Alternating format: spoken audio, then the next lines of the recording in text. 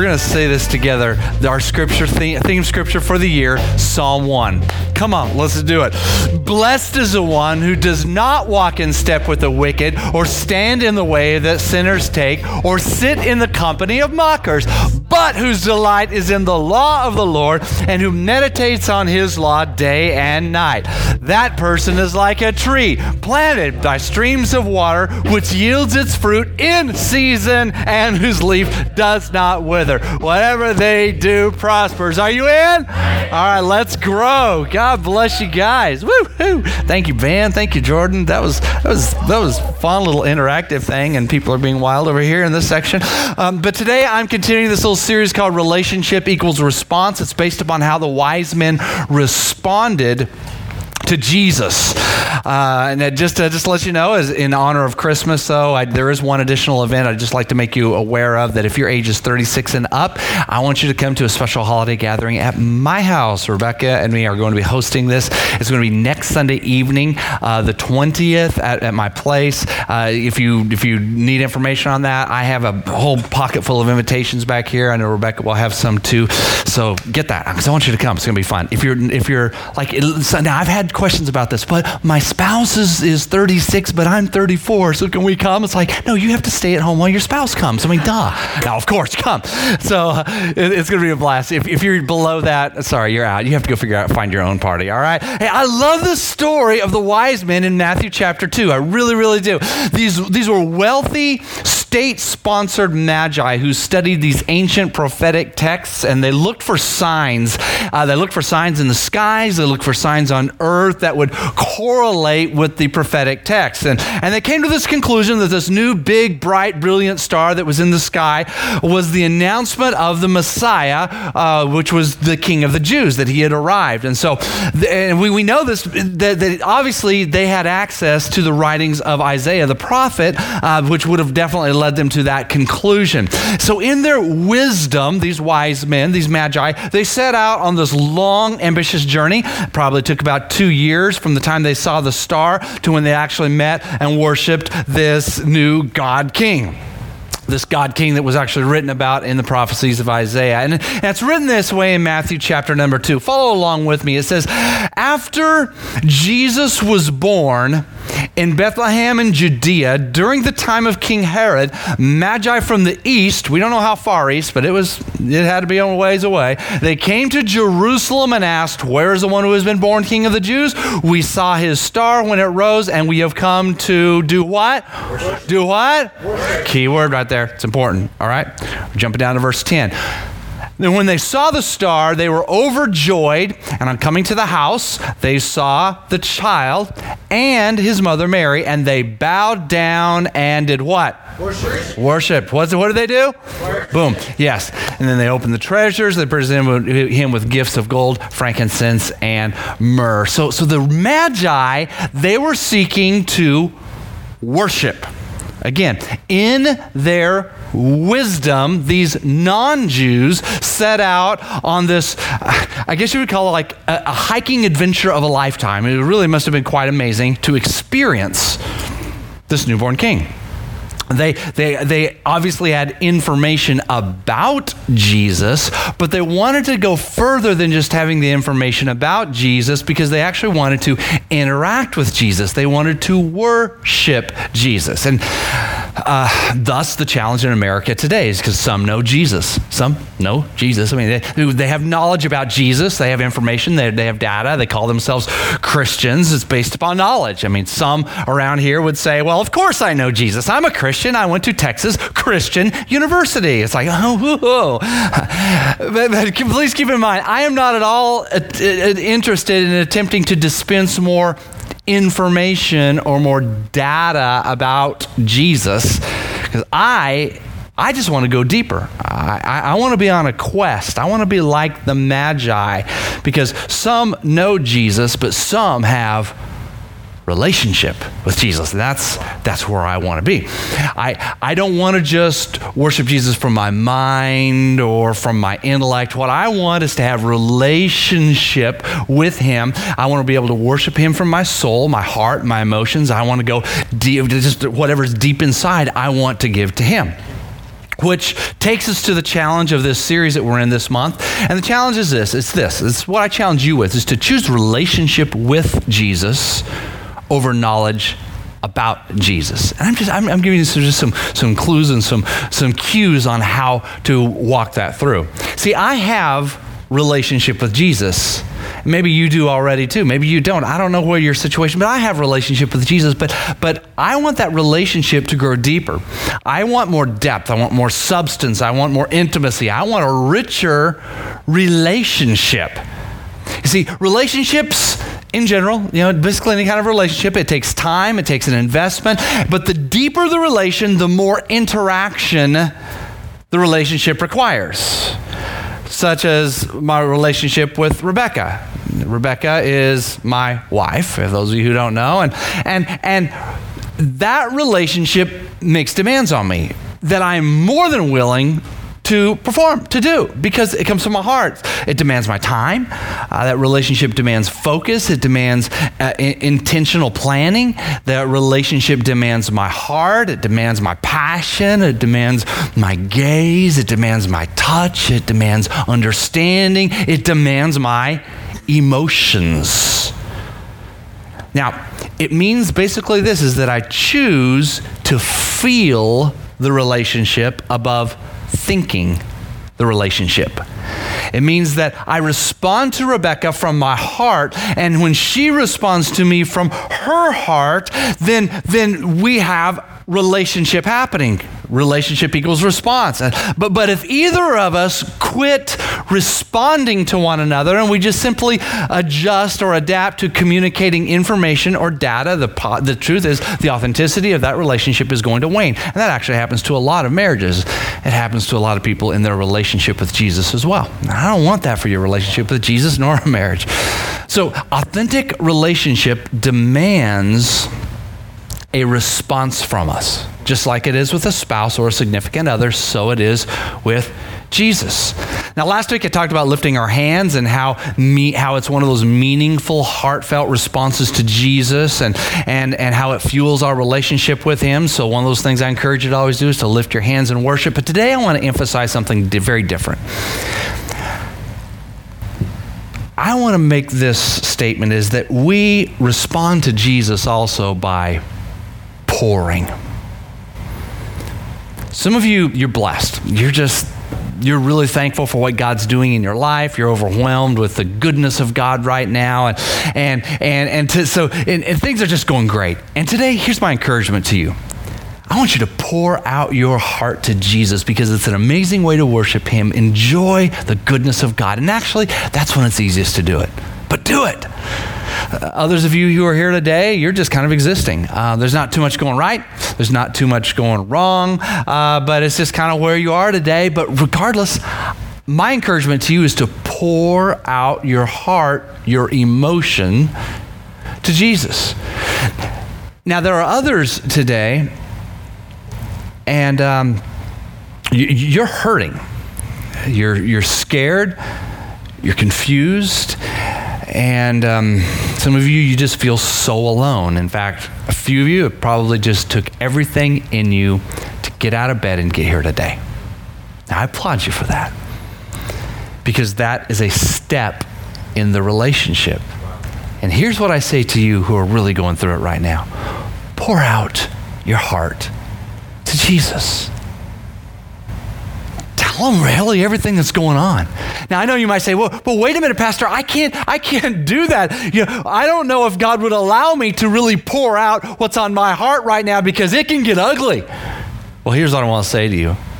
Pour out your heart, because Jesus can handle it. In fact, Jesus knows more about your situation than you even know about your situation, because He knows the real end to it. See, all you can see is maybe the messed up past and today's pain and frustrated. But do you know this? You can actually complain to God. I know a lot of preachers don't preach this because it doesn't sound very lofty and spiritual. Complain to the Lord. Guys, it's in the Bible. We're supposed to do that. Okay, Some of you are going, Pastor, I don't know what you're preaching. I'm going to go over to the Castle Church down the road because I don't know. Listen to this. I want you to look at this. Psalm chapter 142. Look at this. The songwriter says, and this is a song they sang in worship. I pour out before the Lord my worship. What? My what? My what? What does that say? Complaint. Before God, I tell him my trouble. Verse 5 says, I cry to the Lord and I say, you are my refuge and my portion in the land of the living. What I love about the scripture is this song is there's a beginning and there's an end to it. The beginning of it is about pouring out and telling God everything that's going on in your life. But as you begin to do so, you can get on through that psalm. You get to the end of the psalm and then you're saying, God, hey, wait a minute. You are my refuge. You are my inheritance today. Now see, here's what's interesting about that. And we may not catch the full kick of it, but in ancient Israel, there were 6 cities that were called cities of refuge. These were places of refuge that were set up by God where essentially a messed up person could go there to one of these 6 cities and get a fresh start. So basically like this, if you accidentally killed someone and you could run to one of these places of refuge for safety and protection and you wouldn't get killed yourself. Now, here's the truth. God actually provides that for us today. It's not so much about a city, but it's about him. We go to him because he is our city of refuge. That's why it says that even in the psalm, they're saying, God, you are my refuge. And as the people were singing that song, they were thinking about the cities of refuge because that word refuge had to do with the 6 cities. But they're saying, God, you're actually the refuge. So what do you do when you are regretting and grieving over stuff that have happened in the past? And what are you going to do? What are you going to do when you're just messed up and you're feeling that life is beating you down and you're feeling depressed? Well, pour out your heart because Jesus can handle it. He will be that place of refuge for you right now. And God is not interested in beating you up or beating you down. No, he is the safe place. That's why we pour out our hearts. Psalm 62 says it this way. It says, trust in the Lord at all times. That's in the good and the bad, even when things look terrible. Trust in the Lord at all times, you people. Pour out your hearts. That means pour out your emotions, the tension inside, everything that's there, whether it's good or bad. Pour it out, your complaints, to him, for God is our refuge. Where's your refuge? Some of us have different refuges and places that we go to, a safe place. Maybe it's a car. Some of you, maybe your refuge is the shooting range. You know, I'm going to blow something up. Or maybe it's a closet, or maybe it's your garage, or maybe it's the blankie. You just need the blankie. That's your place of refuge. I don't know. For some of you, maybe that your refuge is a person and you simply feel safe when you're with that person, and that's all right. But in fact, one night a few years ago, I was walking from this building to another building downtown near the plaza, about 8 blocks away, and I was carrying this bag. And as soon as I hit 10th Street, as I was walking down there, I'd walked less than a block down there. One of the downtown security guys on his bicycle, he spotted me, and he was about a block away, and he paused. And I watched him, and I'm always, fairly cognizant of what's going on around me, and except when I step on people, but it's, and then break my knee. But I was noticing he noticed me, and he kind of stopped and just watched, and he came along behind me on his bicycle at the slow pace I was walking, and he stayed about a block behind me, and he just followed me all the way until I got to that building downtown. And when I walked into that building, he drove off. See, I felt safe. I felt secure. I felt protected. Now, here's what's interesting. I didn't earn or deserve the protection from that guy. In fact, I was not on a Sundance Square property when this all happened. He didn't stop to ask me a battery of questions. He didn't check my ID to see if I was with the Bass family or not. But I was safe. And let me tell you guys, that's how God treats you. Pour out your heart to Jesus. He is your safe place. He is your refuge. And when you pour, here's one thing I want you to do. I want you to remember this, that God has been faithful in your past. I want you to remember the time when God came through for you. I want you to remember the time when God rescued you out of that really dark spot. I want you to remember the time when he restored that broken relationship that you had no hope for. I want you to remember that time when you were sick and then God healed you. I want you to remember that time when God provided for you miraculously when you were scraping the bottom of the barrel personally. The ancient songwriter puts it this way. He says, "My tears have been my food day and night." Some of you, that line right there, it's like, oh, I get that. I just can't stop crying. Everything hurts so much. My tears have been my food day and night, while people say to me all day long, where's your God? You're basically making fun of you. So you're a Christian? Look at all this stuff you're going through. What kind of a God do you serve? What a waste. But here's what I like. It says, these things I remember as I pour out my soul. So the songwriter is saying, I'm telling God all the stuff that's in my emotions, all these feelings, all this anxiety, all this agony. I'm telling God, but as I'm telling God this, I'm remembering. I'm doing two things. I'm telling God what I'm feeling, but I'm also remembering some things of how I used to go to the house of God under the protection of the Mighty One with shouts of joy and praise among the festive throng. And then he asks his soul, which is his emotions. He's saying, my soul, why are you downcast? Why are you so disturbed within me? Soul, hey, self, put your hope in God, and I will yet praise him, my Savior and my God. You see, the things that I remember when I pour out my soul is when my blood pressure was out of control and I had a mini stroke back in March, but God stepped in and today my blood pressure is normal. The things that I remember when I pour out my soul is when Rebecca and I prayed for groceries when we were newly married, and someone that night showed up at our door with a carload full of groceries, and bag after bag came in. As we unpacked them, they were the exact brands and the items that we wanted. I'll never forget the perfect olives that we wanted so bad. They were there in the bag, and even the kind of canned drinks we liked.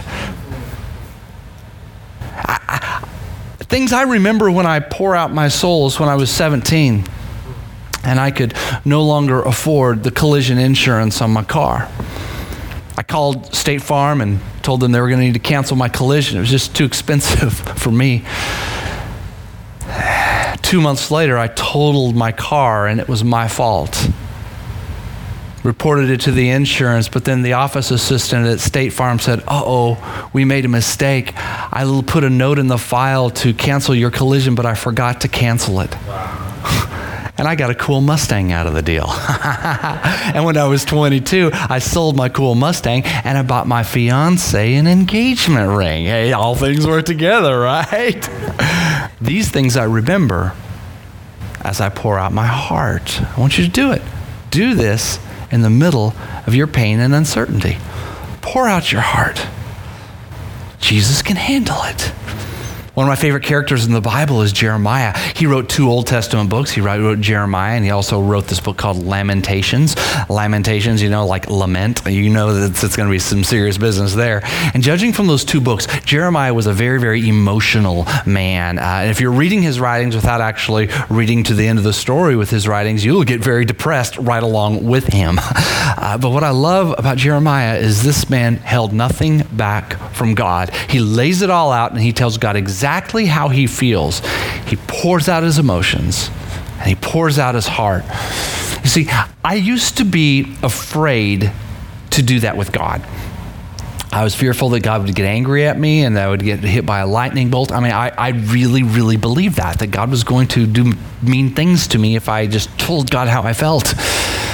But then I realized, it was actually when I was in college studying the writings of Jeremiah, all of a sudden I realized that, hey, wait a minute, Jeremiah, he is pouring his heart out. He's telling God everything he's feeling on the inside. And if Jeremiah can do it, he's a prophet. The guy wrote 2 books of the Bible. Then little Tim, I can do that as well.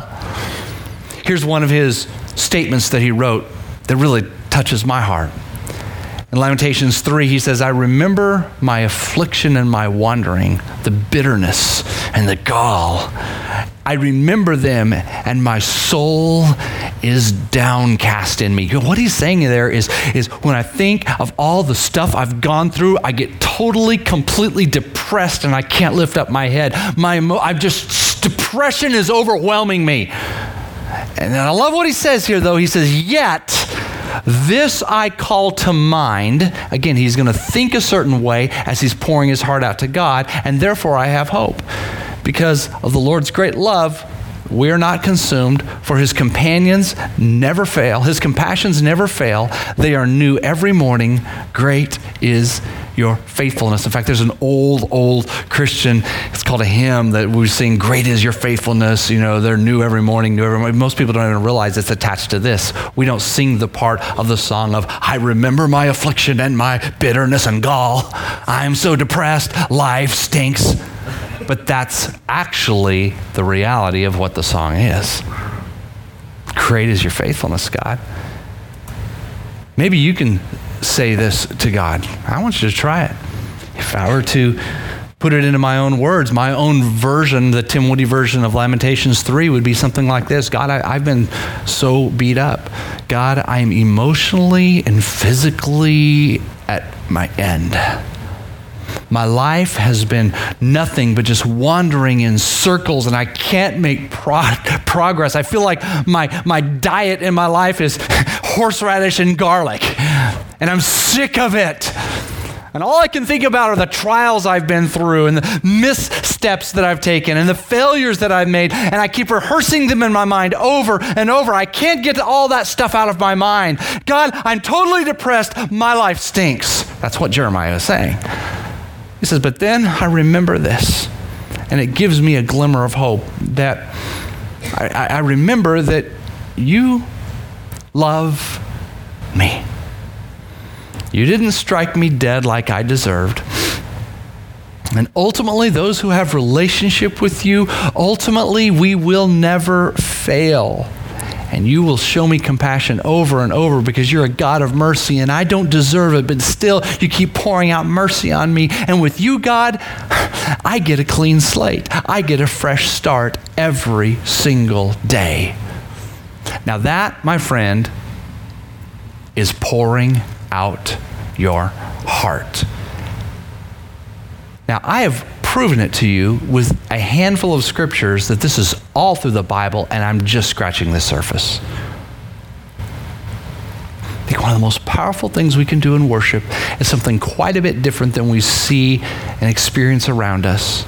As our polished Americans, we like to all be positive and happy, but it's just to tell God, I can't take it. You just pour out your heart and tell him what you think. Tell him what you're feeling. Jesus can handle it. Tell him what's really on your heart, and then remind yourself then of that time your prayer was answered. Remind yourself of that time when your boss gave you that promotion, or when you came to church and the worship team sang that perfect worship song that spoke to exactly what you were facing. Remind yourself of the pastor's message that seemed to be written exactly for your circumstances. Remind yourself of that time when you had this overwhelming sense of unexplained supernatural peace in the middle of your chaotic storm. Pour out your heart. And while you pour out your heart, just trust, because God's power is available for your future. We absolutely must believe that the best is yet to come. Psalm 102 is a brilliant piece of literature, and I'm not going to read the entire psalm, but in this psalm, the lyricist expresses mental anguish and distress. He talks about physical torment. He talks about a loss of strength. He talks about social anxiety caused by haters. He talks about depression, loneliness, isolation, and a spiritual crisis, even feeling like God isn't even listening to him. Some of you go, yep, that's me. Okay, then this is for you. Here it is. Hear my prayer, Lord. Let my cry for help come to you. Do not hide your face from me when I'm in distress. Turn your ear to me when I call. Answer me quickly. In my distress, I groan aloud. I'm reduced to skin and bones. I lie awake. I have become like a bird alone on a roof. All day long, my enemies taunt me. But you, Lord, sit enthroned forever. Your renown endures through all generations. He will respond to the prayer of the destitute. He will not despise your plea. Friends, this Christmas, regardless of how much pain you're in, I'm asking you to push through your pain to that place called praise. Maybe you've lost someone this year and it's tearing your heart out. Maybe you've been rejected. Maybe you feel like worthless trash. And maybe you lost your job. You don't know how you're going to make it. Maybe you're overextended financially and you see no way to get through this season. And maybe your doctor has given you a negative report saying things aren't going to turn around. And my physical therapist told me when they first saw me and go, oh my goodness, buddy, you're not going to be walking normal for a year. I'm like, oh, come on. I'm not even going to play that game with you.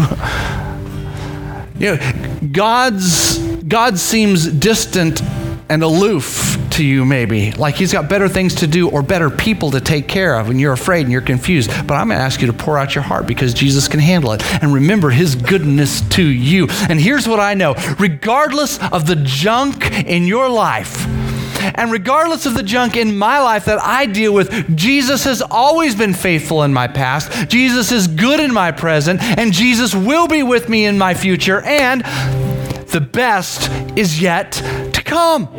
This Christmas does not have to be filled with emotional distress unloaded on God. Will you pour out your heart to Jesus with me right now? Because this is one of the most powerful forms of worship, mostly untapped by the American Christian church. But I would love for us to tap into this.